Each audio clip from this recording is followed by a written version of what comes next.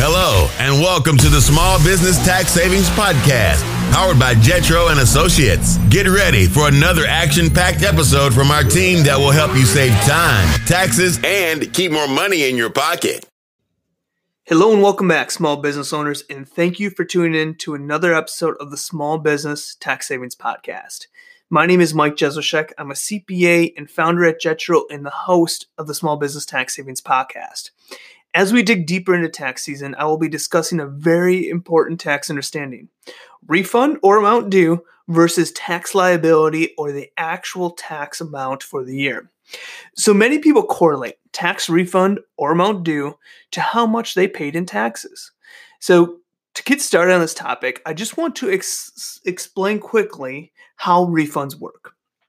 Now, throughout the year, you earn money through a W-2, through a business, or through a variety of other sources.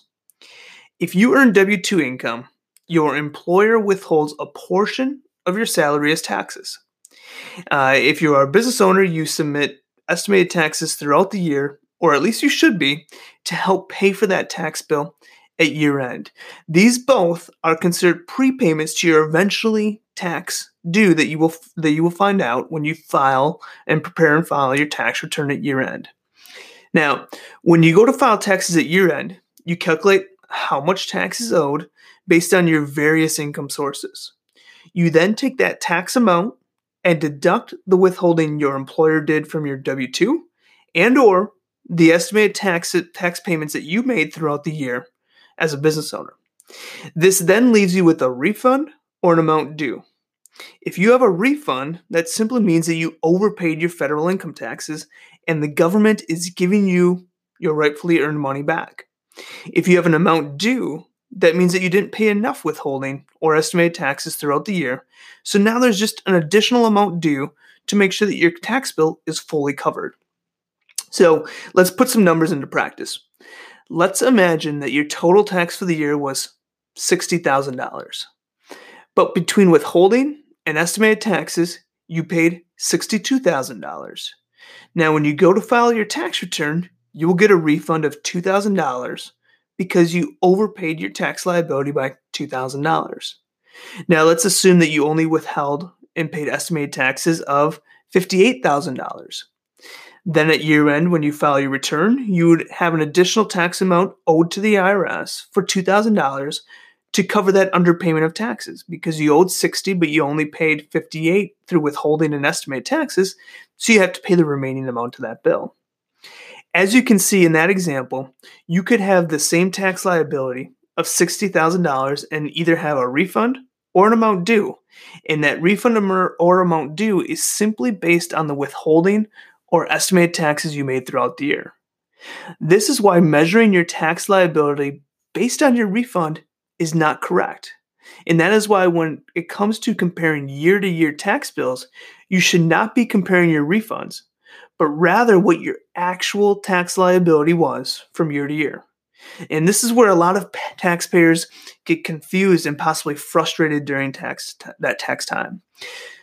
Hopefully this helps you understand tax liability as compared to refund/amount due at year end. If you didn't get as big of a refund this year, it doesn't necessarily mean that you are paying more total taxes. It could simply mean that you had less in withholding or estimated taxes made throughout the year. Look at your actual tax liability amount from prior year and compare that to your actual tax liability for the current year, and that will give you a one-to-one comparison on how much in total you paid in taxes throughout the year. Of course, if your income changed at all, that will also factor into your tax liability because their tax liability will change. So take that into consideration as well. As you start to get your tax returns completed this tax season, be sure to keep this in mind and ask those additional questions so you get a full understanding on, are you paying more in taxes? Are you paying less in taxes? And how that relates to you, and not just comparing tax liability to refund or to amount due.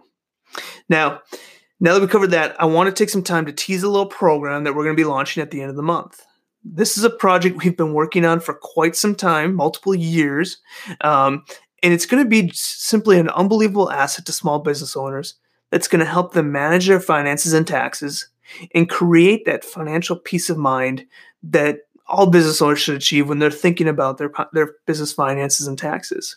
So in this program, we're going to be outlining how to set up a solid bookkeeping system that can be used for success in your business, how to manage and run payroll, and how to save thousands in taxes, and so much more. So this is going to be a full training program for bookkeeping, payroll, taxes for the small business owner. Now, the best part about it, it will be completely free with one caveat. You need to sign up for a Xero bookkeeping software account through us, and then you get access to our entire program. Now, that Xero bookkeeping software price is going to be the same price that Xero charges up front. So you pay the same price that you would at Xero, but you get the account through us, and we give you full access to this program. So keep in touch as we get closer to the launch date, which again will be the end of the month. And if you're interested in some pre-launch access, hit me up. I may be able to hook you up with something. I want to thank you for tuning in for this week's episode. We will continue touching on important items as we dive and dig through tax season here in the coming weeks. To continue this discussion on bookkeeping and taxes and all sorts of business-related items, join our free Facebook group where we give away bookkeeping and tax information for free every day that others charge thousands for.